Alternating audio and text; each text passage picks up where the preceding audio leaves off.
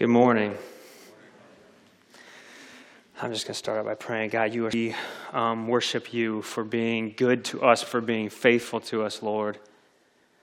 Thank you for blessing us free through your Son, Jesus. Lord, be honored and glorified through this time in your word. God, may we be a people who accept your word in all its counsel, not just part. Father, help us to remain in you in the midst of our culture, in the midst of temptation. In Jesus' name, just take this time, pray. Amen. So in campus ministry, one of the strategies when it comes to large group outreaches where we're trying to get as many students as possible is a Christian illusionist named The Maze. And the guy's name is Jim Monroe, and he's crazy good. We had him at the University of Missouri, Kansas City, and the event is in the evening, and basically the biggest part of his promotion for the event is him going around on campus just freaking students out with his tricks. No clue how he did any of it, but it was successful. Over 500 showed up that night. Standing room only. The workers from the campus that were working the event, setting it up, were just floored at how many people came to a Christian event. It was really cool. One trick during that evening was particularly crazy. Part of the trick was that he got a random student up there.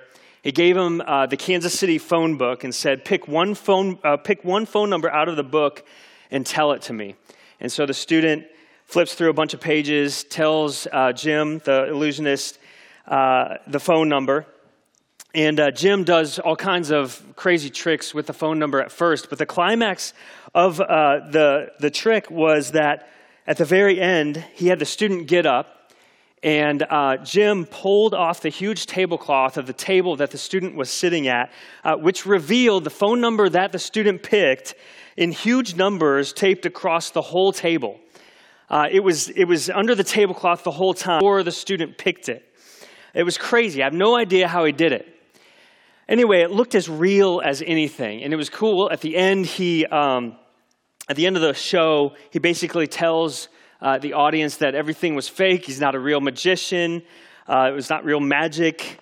And then shares basically how one can know what is really true in life, even in the midst of all the illusions. But similarly to that illusionist presentation, life is full of counterfeit things, right? Things appearing real and reliable but aren't. Things that seem like they're and promising, but they don't deliver. And we're all pretty much duped daily. I know I am. Where we buy into something that appears to be real and true, but it turns out to not be. And so how can we really tell what is true, what's reliable, what's real in life, and what's not? And so we'll be looking at the next passage in our 1 John series.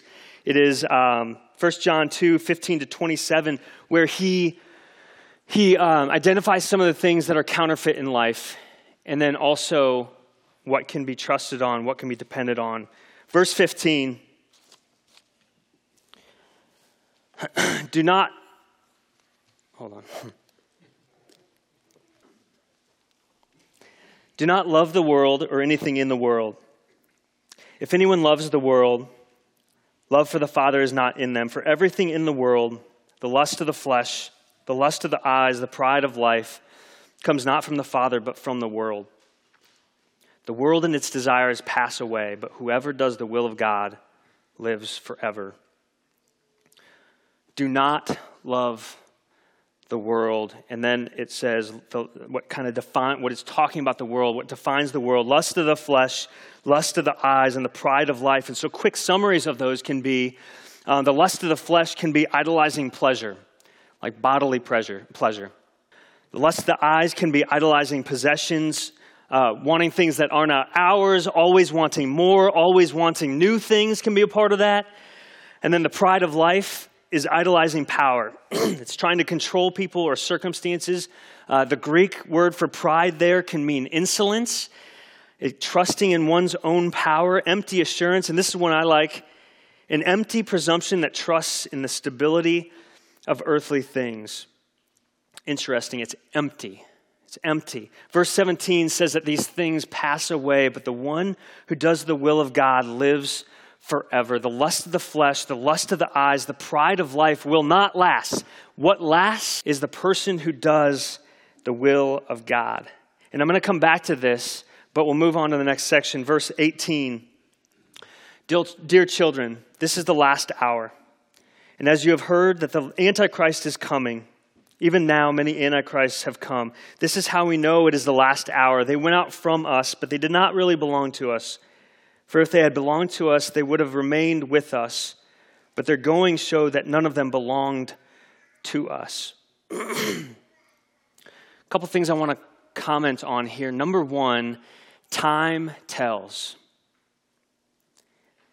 In this diagram, just as an example, the two lines can represent two people in the directions that they're going with their life, with their affection, with their doctrines, with their emphasis, etc. And in time frame A, which is rather short, it seems like, the two people are not all that much different. They're probably experiencing fellowship. Things are going well. But as time goes by, even a slightly different direction becomes more obvious until at some point it just becomes like a huge chasm. And this is why Paul tells Timothy in his letters not to be hasty in the laying on of hands, or that the elders that he's to appoint shouldn't be a convert, because time tells. The Antichrist ended up leaving their fellowship because time tells. Second thing in the paragraph, those few verses that I just read, there's this phenomenon that believers in every generation seem to have thought, gosh, Christ's return is imminent, very, very soon in my lifetime. And we certainly see that in the New Testament letters. We see it in the writings of Christians in the last 2,000 years. We certainly saw it in the 1900s with the world wars. And I feel it now. And I know many others who feel it now. And the fact is that now we are indeed a lot closer than we were back then. But this perception of Christ's imminent return in every generation can possibly be a source of discouragement. They thought he was returning in AD 100. They were seemed sure of it, and they were so sure. And now here we are 2,000 years later, and he hasn't come yet. And so how can I trust this perception within me that the time is near? Am I just sort of making this up? And I want to read two things to respond to that doubt. First is a passage, and then an explanation that I like. 2 Peter 3 says, above all, you must understand that in the last day will come, scoffing and following their own evil desires. They will say, where is this coming he promised? Ever since our ancestors died, everything goes on as it has since the beginning of creation. But they deliberately forget that long ago, by God's word, the heavens came into being, and the earth was formed out of water and by water. And by these waters also the world of that time was deluged and destroyed. And by the same word, the present heavens and earth are reserved for fire, being kept for the day of judgment and destruction of the ungodly. But do not forget this one thing, dear friends. With the Lord, a day is like 1,000 years, and 1,000 years are like a day. The Lord is not slow in keeping his promise, as some understand slowness. Instead, with you not wanting anyone to perish, but everyone to come to repentance. But the day of the Lord will come like a thief. The heavens will disappear with a roar. The elements will be destroyed by fire. And the earth and everything done in it will be laid bare. Oh, it's coming. And we're closer now than ever before. He will fulfill his promise. And I like the following illustration or example that I heard about why each generation feels like the second coming will happen in their lifetime. Basically, first diagram, here's how we tend to look at the timing of the second coming of Christ. We see it linearly. We're at a certain point on the line, time is passing, we're getting closer and closer to that point on the line in the distance where he returns, where the kingdom will come in full. But the next diagram is how I like looking at it. And in a way, both of these are true, by the way. But this way looks at it not necessarily like it's a point in the distance that we're getting closer to, but that we're running parallel to it. Jesus brought the kingdom right up to the doorstep. with his first coming. At any given moment, the end could come. It's like walking parallel with a swimming pool where at any moment you could just turn and jump in. So even if it's 100 years off still, it's right there. We can sense it. We're near to it. It's coming soon, and someday it will. Praise the Lord. And so John is talking about the end, says in verse 20, but you have an anointing. He's talking to believers here. You have an anointing from the Holy One, and all of you know the truth. It's encouraging. I do not write to you because you do not know the truth, but because you do know it, and because no lie comes from the truth. Who is the liar? It is whoever denies that Jesus is the Christ. Such a person is the Antichrist, denying the Father and the Son. No one who denies the Son has the Father. Whoever acknowledges the Son has the Father also. What I'll focus on first with this section is verse 22 and 23. The linchpin is Jesus. If you deny this, you're denying the Father. There's a reason why it's completely acceptable and fine to talk about God all day, but as soon as you mention Jesus, things can get a little uncomfortable in a conversation. It's one thing to say, in God we trust. It's a whole other thing to say, in Jesus we trust. Right? Our faith isn't represented by the prayers prayed in Congress. In Jesus we trust, not in some generic God, some all-encompassing God. No, God is a God of jealousy. He has jealousy. In the Old Testament, right? There is no mixing. God is holy. That means set apart, not like others. In this world, in this country, we are surrounded by people that think they have the Father, even though they've denied the Son. But Jesus said, I and the Father are one. There's no mistake. How can you change the Greek? And in John 14, Jesus says, I am the way and the truth and the life. No one comes to the Father except through me.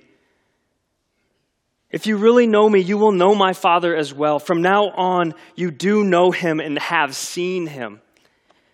Through Jesus is how we're made right with the Father. We out there, we though have a potential within us. Scripture says to deny the Son and still be completely convinced that we have the Father. Here are some ways that I see this denying the Son happening present day. One is people who call themselves Christians but don't believe in hell. Or that everyone's going to hell, or that some people are going to. And everyone goes to heaven theology, or even a 99% of everyone goes to heaven theology is very common, and yet it flies straight in the face of everything Jesus taught and undermines his whole reason coming to us. And everyone goes to heaven theology denies Jesus is the Savior. If everyone goes to heaven, who needs saved? When it says deny the Son in verse 23, by the way, it means deny Jesus is the Christ. It's not deny that he existed or deny that he's important. It's a continuation of verse 22 when it says that the Antichrist denied Jesus is the Christ. Christ means Messiah. Messiah means Savior. That's what's being denied.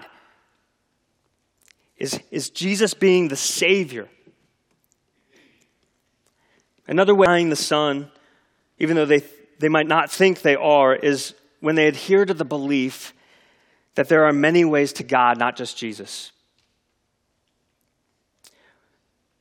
When we believe that there are many ways to be made right with God, once again, we're denying any need for Jesus as the Savior because we're saying there are many Saviors.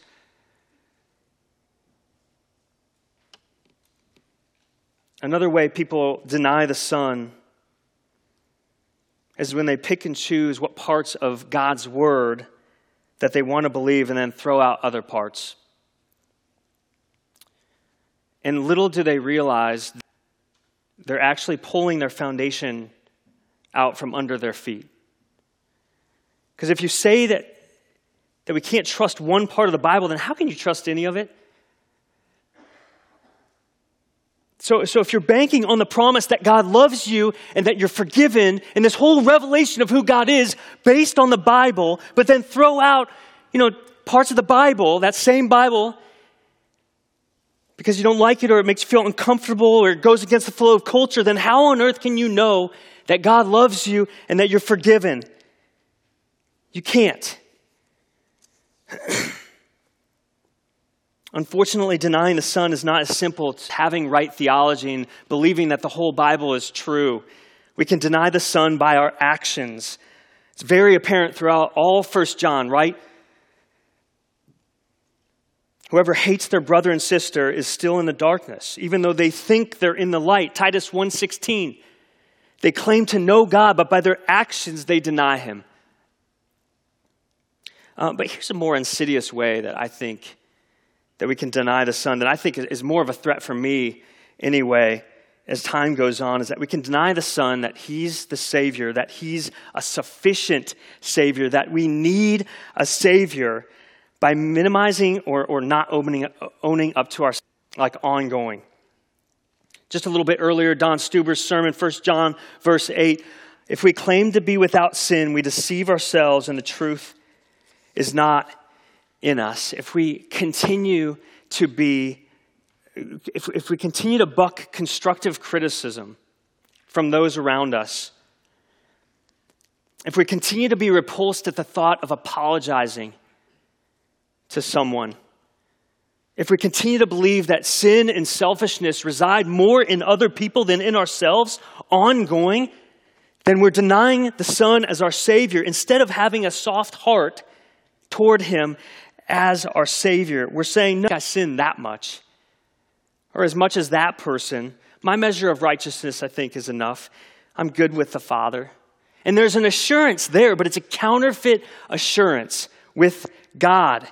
Something appearing real, but it's not. That's not a real assurance. It's not grounded in the real Savior, Jesus, on whom and through whom we have 100% assurance. And I'll come back to that. Verse 24, as for you, see that what you have heard from the beginning remains in you. What do they hear from the beginning? We'll get to that. If it does, you also will remain in the Son and in the Father. And this is what he promised us, eternal life. What they heard from the beginning was the gospel. Simply put, that Christ took on our sin and we were given his righteousness free. And he rose from the dead. He rose from the dead to prove that. The gospel is not the ABC, it's the A to Z. We remain in it. It's the A to Z of our relationship with the Father and the Son. It is to remain in us. We don't move on from it. Verse 26, I am writing these things to you about those who are trying to lead you astray. The warning in this verse is that we have the potential down the road, all of us, by the way, to be led astray, even if we're on the correct path right now. That's what the Greek on leading astray means, is that you were on the correct path, but then you were distracted. And so we must continually watch our life and doctrine closely, as 1 Timothy says. Verse 27, as for you, the anointing you received from him remains in you, and you do not need anyone to teach you. But as his anointing teaches you about all things, and as that anointing is real, not counterfeit, just as it has taught you, remain in him. And I'm going to point out something that's been happening all throughout this passage, 15 to 27, that's slightly harder to catch in the English, but more obvious in the Greek. First of all, the anointing that we receive that it talks about in verse 20 and then also here in verse 27 is the Holy Spirit that believers receive when they place their faith in Christ. John 14, Jesus says, and I will ask the Father and he will give you another advocate to help you, to be with you forever. The Spirit of truth. The Holy Spirit teaches us what is true. And here in verse 27, it says that the anointing or the Holy Spirit in us is real, not counterfeit. And that word counterfeit in the Greek is pseudos, which means whatever is not what it seems to be. Here, it says that the anointing that teaches us is not pseudos. In other words, the Holy Spirit is what it seems to be. In other words, it speaks truth. It is what it seems to be. Pseudos is also the Greek word that's translated into lie in the passage in verse 20 when it says that no lie comes from the truth. And once again, pseudos means whatever is not what it seems to be. It's counterfeit. It doesn't last. Counterfeit things don't last like the real thing. I got a belt in East Asia on a mission trip once, and it was authentic Tommy Hilfiger leather. And man, was it a good deal. Yeah, the leather started peeling off not too long after. Counterfeit things don't last. They promise but don't deliver. There's no substance. There might appear like there's substance, only to be revealed as hollow. Colossians 2:8 says, "See to it that no one takes you captive through hollow and deceptive philosophy." Verse 26, John says that there are some that are attempting to lead them astray. All they have to offer are hollow promises. Counterfeit things don't last. They don't remain. I don't know if you've noticed, but there's a ton of remaining going on in this passage. 6 times the word remain happens, average every other verse. And the Greek word that's translated into remain here is meno. It means to continue to be present, to abide, to last, to endure. The lust of the flesh, the lust of the eyes, the pride of life pass away, it says. They don't endure. On the contrary, he who does the will of God lives forever. And actually, the Greek word that's translated into lives there is actually meno. The redeemed will remain forever. They will last. Verse 19, the Antichrist showed they didn't belong to us because they didn't remain meno with us. They were counterfeits. They didn't last. They were not what they seemed to be. They are liars, a form of pseudos in verse 22. And a part of what they had to offer these false teachers was that counterfeit assurance, like I mentioned a little bit before. Minimizing sin instead of maximizing a need for a Savior. It's an assurance in ourselves that simply cannot deliver. Remain or meno is in verse 24 2 times. And then the good news about meno, the Holy Spirit remains in us in verse 27.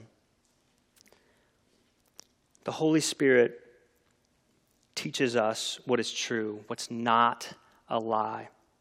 The Spirit enables us to identify what is counterfeit in this world. Counterfeit beauty, ladies, in this world. Counterfeit masculinity, machoism, men. Counterfeit in this world. Counterfeit importance, counterfeit success, counterfeit hope. It's only a hollow hope the world has to offer. Counterfeits in degrees and careers and having kids and how many people like you. It's counterfeit. Counterfeit adventure in the world. Video games and other forms of entertainment and sports won't do it if you're not already getting adventure from Jesus. It won't last. Those things won't last. Counterfeit tolerance in this society. It only goes so far. Counterfeit safety and security, counterfeit love and happiness, counterfeit friendships. I'm sure many of us have been a part of them. They're merely superficial. Counterfeit freedom, even though most are enslaved to their sin. Counterfeit peace in this world. Vacations and retirement won't do it if you're not already getting peace from Jesus. And counterfeit righteousness of this world, just veneering over our sin and brokenness and the reality of death in life, and that we're all headed there.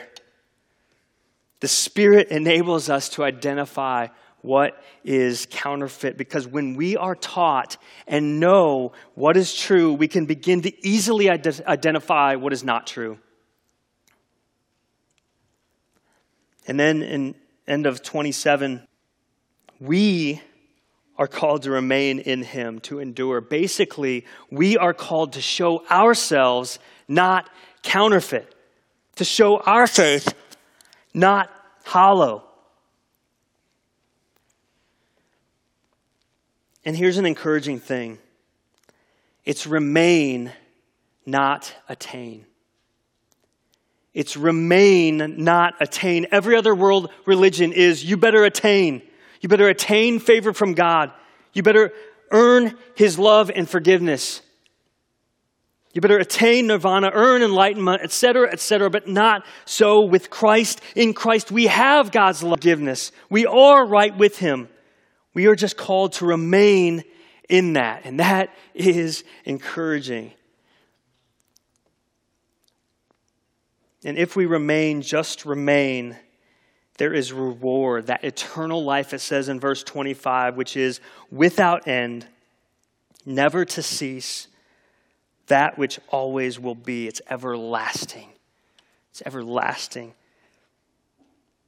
There are a ton of people in this nation that call themselves Christians that aren't remaining in Christ, blending in more and more with the world. And it's sad. It's sad. Jesus looked on Jerusalem and wept over it. And may we be a people that weeps over these people. Stands for the truth, yes, and weeps over them, has compassion on them. Not judgment, compassion. We're going to be taking communion shortly. Praise the Lord. I think it's the first time since COVID. I think, maybe. We're going to be taking communion shortly, and that's one of the things that communion is saying, Jesus, I am remaining in you. I'm remaining in you. And then I'll pray to close. Because we have real life in Christ, we can reject the counterfeit things that offer life in this world. We can reject our eyes when we begin to be enticed. Nope, that's fake. It won't fill me. It won't last. And because we have real assurance with God through Christ, we can reject that counterfeit assurance that our quote, quote, righteousness has to offer. Let me pray. Lord, we need you. God, we're just sheep. We get deceived so quickly and so often. Help us, Father. We want to remain in you. Thank you that your Spirit remains in us. And may of communion be worshipful, God.